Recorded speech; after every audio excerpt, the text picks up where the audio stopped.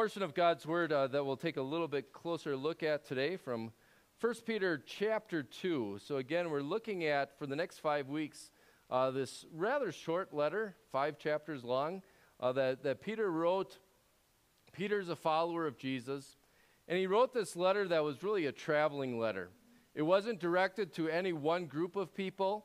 It was what you would call a circuit letter, where it would be delivered to one congregation. They'd read it, they'd roll it up as a scroll, and they'd pass it on to the next congregation, and it kind of went all the way through Asia Minor, where all these congregations had been set up.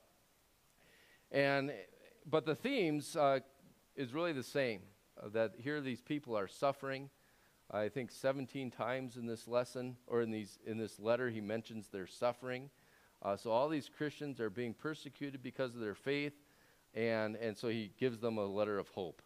And this is what he says. He says, "As you come to him, the living stone, rejected by humans, but chosen by God and precious to him, you also, like living stones, are being built into a spiritual house, to be a holy priest, offering spiritual sacrifices acceptable to God through Jesus Christ.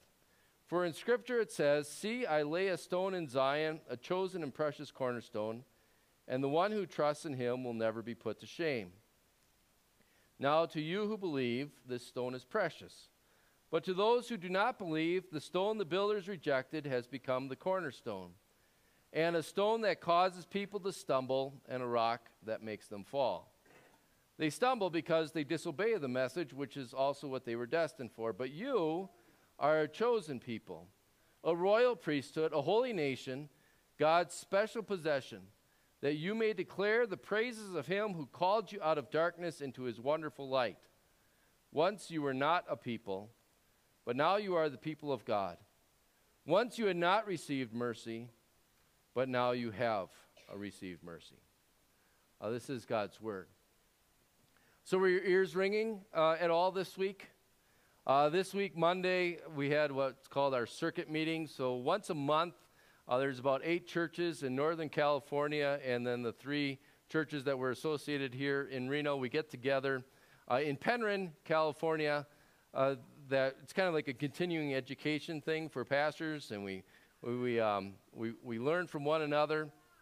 And we go to Penryn because that's where our circuit pastor serves. His name is Pastor Waterstrat, and you guys should probably know that name, because if I fall over a heart attack right now, he's the guy you call. All right, so call Penryn. He's the guy that helps with any vacancies or any troubles if the pastor's not there. So Pastor Waterstrat's your guy. But as part of a circuit meeting, every time that we get together, he has us go around the room, and we have to give a 2 to 3 minute update about what's going on at our congregation, challenges, blessings, that type of thing. And the word that I always use for Light of the Valleys is eclectic. And maybe that's not a common word, but I like that word, so I use it all the time. Eclectic means this. This is just off of the dictionary, off of Google, but deriving ideas, style, or taste from a broad and diverse range of sources. And maybe you don't think you're very eclectic, but you're more eclectic than any other group I've served. Because that's kind of Reno. There's people from all over. You know, we have people from the West Coast, we have people from the East Coast, we have people from the Midwest, we have people from the South. Now that Victor's here, we have people that are, Dodger fans, and we have people that are Giant fans. We have Democrats and we have Republicans. We have singles and we have married or divorced, or we have widows, and we have young. How great it was to have 5 babies a year or younger on Easter, and then we have people, I'm not going to say old, but it just takes a little longer to count the rings, perhaps. And so we are in some ways, an eclectic group. And at times, eclectic can be challenging. We are wired in such a way that says different equals wrong. Or can. We sometimes do that. We don't always appreciate the differences between one another. And that's why it's always good to be reminded, and that we, and by we I mean me as well, that to help to really think about other people's viewpoints, to appreciate other people's backgrounds, where they're from, what their perspectives are. Because, it is really how God wires us, or how God wants his church to look. And sometimes we forget that. And that can cause friction. Maybe you've experienced that friction. Maybe you've caused that friction, whether it was knowingly or unknowingly. And if you've done it unknowingly, I'm telling you today, maybe be cautious about that. That it's so easy to kind of think, well, they're not like me. And so we say things, we do things without necessarily appreciating the variety, the eclecticness of who we are. And yet, as eclectic as we are, I would also argue God even actually wants us to be more eclectic. You look at how he picked his 12 disciples. If you look at that group, it's only 12 guys. But there's quite a variety even within those 12. So for the next couple of weeks, we're going to be looking at Peter. Peter is probably the most popular of those disciples.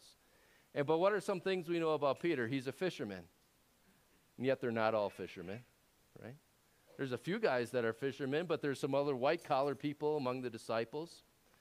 Peter, we know, was married. We don't know if his wife was still living when Jesus called him to be a follower, but we know he still had a mother-in-law. And so he's a married guy, and yet there's other disciples. There's other disciples that were single. Politically, they were all over the board. You have a guy by the name of Matthew, or also goes by the name of Levi. He's a tax collector, which means he's friend of Romans, pro-Roman. And then you have a guy named Simon, the zealot, who is anti-Roman. He wanted to overthrow the Roman government. And yet God brings them all together into this group of people, just in the 12 followers. And so you kind of wonder, if Jesus started his ministry here, who would he call? He would have, out of 12 people, I'm sure he'd have variety. He would have single, and he would have married, and he would have old, and he would have young, and he would have Democrat, and he would have Republican, and he would have Dodger fans, and he would have Giant fans, and he would have all those things that maybe make you different than somebody else. But that's exactly God's design. You think of sometimes how we do that little thing with kids when we say, okay, here's the church and here's the steeple, open the door, and you see all the people. I think we get used to saying, oh yeah, look, everybody's the same. That's our hands, not God's hands. God builds his church, his group of people, in an eclectic way. Oftentimes, the way that he describes that in the Bible, probably the most common way that he describes that is the human body. He uses the illustrations of, hey, we all have different parts, but we're one body. So somebody's got to be the thumb, somebody's got to be the spleen. All right? Or another, someday maybe I'll pull out an old sermon. But there's I preached once the story, or the parable of Crayola, and I used a crayon box, and I said, look at all the colors. But it wasn't just the colors. It's also, how much they're used. Are they bent? Are they torn wrappers? Are they sharp? Are they dull? And it can be a decent illustration. I preached that probably 20 years ago, and I remember leaving that church. There was a little lady, her name was Sal, just fun-loving lady, and she'd always have her glasses up here, and she could never remember where her glasses were. And but she's about 4'9", and she just gives me this big hug at my farewell, and she says, "Oh, Pastor, just remember I'm the short crayon in the box." And that's maybe sometimes, those are beautiful illustrations. And yet the way God talks about it today, through Peter, he doesn't use the picture of crayons. He doesn't use the picture of a body. Today he uses the picture of a building. 1 Peter 2, if you heard this again, he says, you also, like living stones, are being built into a spiritual house. I want to explore that a little bit with you today. What does it mean, or why does he use that word? Even that word stones is rather important. That he doesn't say, hey, you like living bricks are being built together. Why? Because bricks are all the same, or can be. You go to a factory and you can make them all the same size, all the same color, all the same dimensions. Stones are unique. And sometimes it takes creativity to mortar those stones together. Or even if you don't mortar them together, if you do some landscaping and you put stones around a flower garden, you kind of have to rearrange them, or you build up a wall together and you have to, put all those things together in such a way, kind of like Jenga, so that they don't topple over. And it can take time, it can take energy, but then when they're there, it's just this beautiful mosaic. And that's how God works. That's why he chooses this word stone. That he's not looking for just carbon copies of everybody to bring into his church.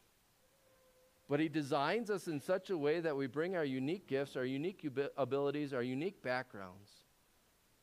And so that's one thing to appreciate about this picture that Peter paints for us. But I also want to look at that other adjective, living stones.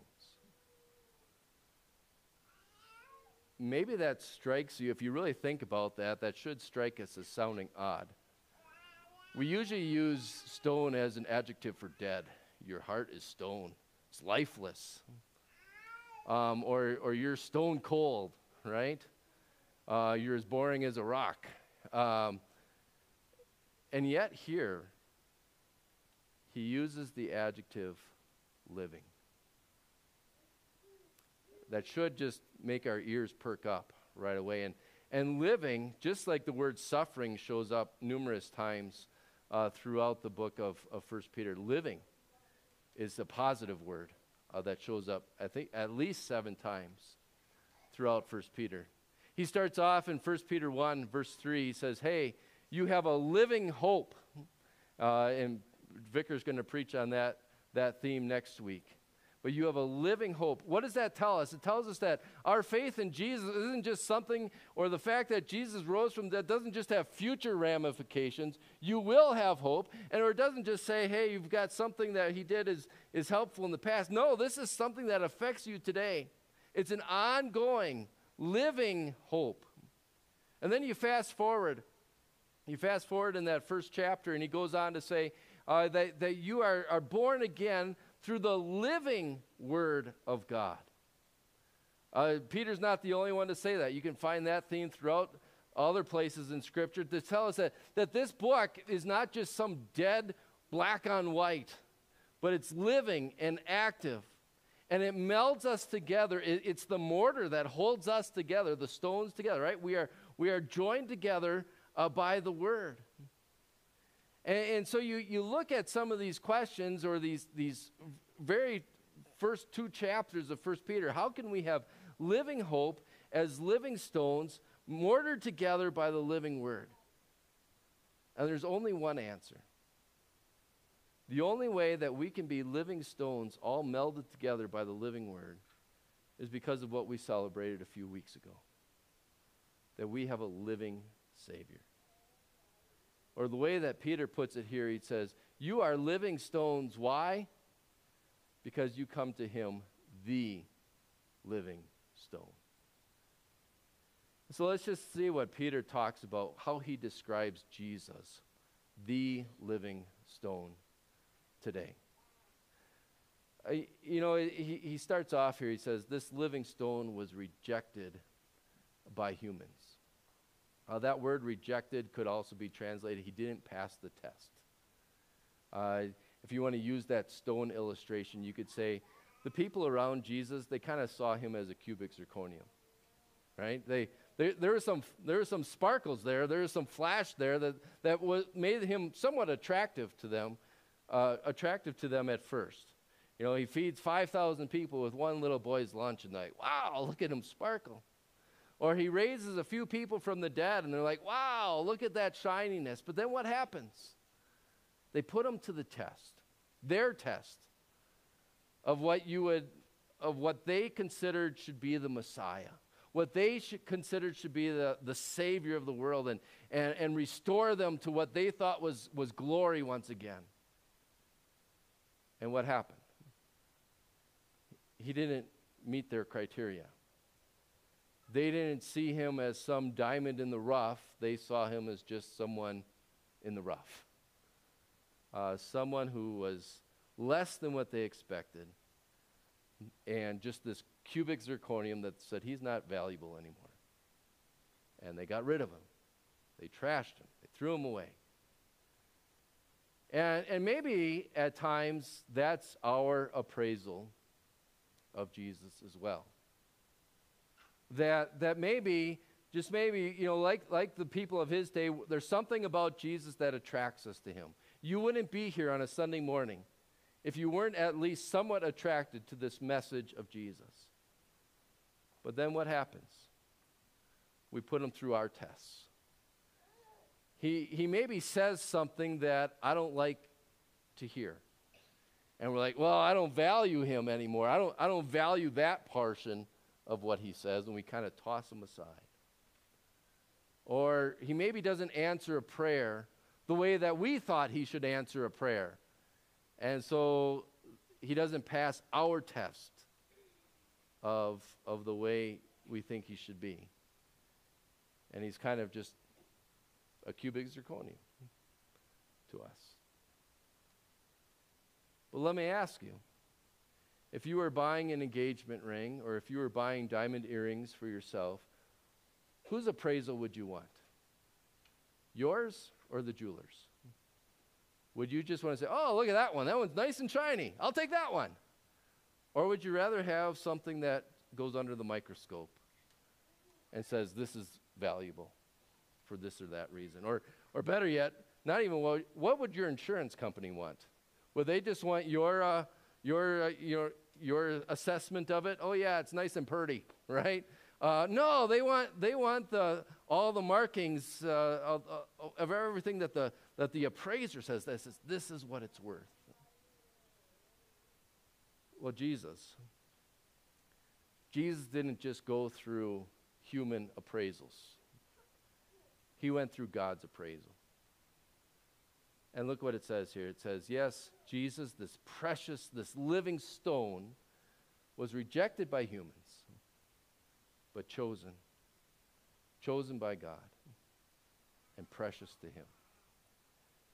If you were with us last week, whether it was online or whether it was in person, we looked at another portion of Peter's letter where he says, you are redeemed from our empty way of life. By what? By the precious blood of Christ. And we talked about the significance of that word, how it just shows automatically it conveys a sense of value. That God saw value in his son Jesus. And it wasn't like God the Father didn't put his son to the test. He didn't just say, oh yeah, he looks good, way to go. No, he put him through more rigorous tests than you and I do. We just say, hey, Jesus, do you answer this prayer the way that I like? Okay. No, what did God do? God the Father said, here's a cup of wrath. Drink it. And we see Jesus on Maundy, Thursday in the Garden of Gethsemane. You know, what does he say? He says, if there's any other way for me to save the world, please take this cup from me. But then he ends it. He says, but not my will, but yours be done. He passes the test. Or there he is on Good Friday. And you've got heathen soldiers driving nails through his hands and through his feet. If there's ever a time where he would just say, forget what God says, I'm not going to love my enemies. Do you see what they're doing to me? And yet, what does Jesus pray? Father, forgive them, for they don't know what they're doing. Test after test after test, the Father threw his son's way for 33 years. And every test, he passed. Precious to God. Valuable to God. So valuable to God that God makes this assessment. He says, okay, because you passed every test, including me pressing down on you with my full wrath, the suffering of hell, the torments of hell on Good Friday, as you carry the sins of the world on your shoulders, because you passed that test, God goes on to say, See, I lay a stone in Zion, a chosen and precious cornerstone. What does that mean? It's helpful to understand what Zion is. Zion was a location. Mount Zion is where the temple was in Jesus' day. So what God is saying here is that because Jesus passed every test, he's somebody that I can build my church on. He can be that cornerstone that on which everything else will hinge. Because he's perfect. Because he's precious. And to understand that picture too about Cornerstone, maybe it's a little bit lost today. We think of cornerstones as just this decorative piece that says 2023 with a time capsule inside of it. Cornerstones, engineering-wise, architecturally-wise, in Peter's day, I mean, that was the important stone of a building. All the weight distribution, all the angles, everything hinged on that cornerstone. It had to be a perfectly set. Otherwise, the walls would come crumbling down. They'd cave. They'd collapse. And when you think about, okay, now we're the living stones that are built on that cornerstone. Why, if we didn't have a strong cornerstone, we would collapse. And he uses this picture of walls, too. And back to understand walls, the importance of walls in Peter's day, walls were like the first act of defense for a city. Every city had a big wall around it, and the sturdier the wall, the safer you were. And so when you think about that we're living stones built on this living stone, this cornerstone, to understand we're going to be attacked. The Christian church is always under attack. You have cannonballs of physical and emotional challenges trying to knock us over. You have flames being thrown at us in the form of fiery words that want to burn us down. You have arrows being shot at the church, at us, trying to get their way into the mortar that keeps us together as stones, trying to penetrate, trying to make us weak from within and without. As living stones built on the stone, we can expect that. You can always expect that. It kind of reminds me of this. This is one of the walls in Jerusalem. And if you can see there, it's maybe kind of hard to tell on the screens, but this is one of the city walls that was always under attack. You can see all the chisel marks and the attack marks against it, and yet for centuries, that wall has stood. That's God's picture. That he doesn't promise that you won't have attacks come your way as you're living stones. But when you're built on the living stone, you'll continue to stand. Not because there's anything special or strong about the stones, but because of who we're built on. And ultimately, I guess that is what I would want you to go home with today. To be assured of that living hope that you have. That no matter what attacks come your way, as living stones, as part of Christ's church, you'll stand. You'll stand because of Jesus, the cornerstone. And that you recognize that he's not just something nice in your life, but just how necessary he is in your life. That you don't just see him as some pretty thing to look at once in a while when it's convenient, but that he's precious. Precious to God, yes, but also precious to you. Peter goes on to write, he says, anybody who's connected to him, the one who trusts in him, will never be put to shame. God will never be embarrassed to have you as part of his wall. That's what makes him precious, not just to God, but to you. And that's what he says on this next page. He says, now to you who believe, this stone is precious. And when you think about that value, that we're all built on that cornerstone, that really changes the way that we look at each other too. That you see all the eclecticness and you say, wow, what an amazing thing that as different as we are, God can all bring us together and that we can stand. on Jesus, the cornerstone, that is, there's nothing else in the world that can do that. And it really changes our definition of who we are. Now we're not just moms and dads or kids or married or widowed or Dodger fans or Giant fans or dog lovers or cat lovers. Now we have a whole new identity. Our primary identity. And that's what Peter goes on to say here too. He says, think about yourself this way. You are a chosen people. A royal priesthood. A holy nation. A people belonging to God. That's who you are. Once you were not a people, but now you are the people of God. Might you continue to find hope, living hope in that truth, marveling at the way that God takes us, living stones, and he melds us all together only because of our living Savior. Built on a living stone, you will not fall. Amen. May the peace of God, which surpasses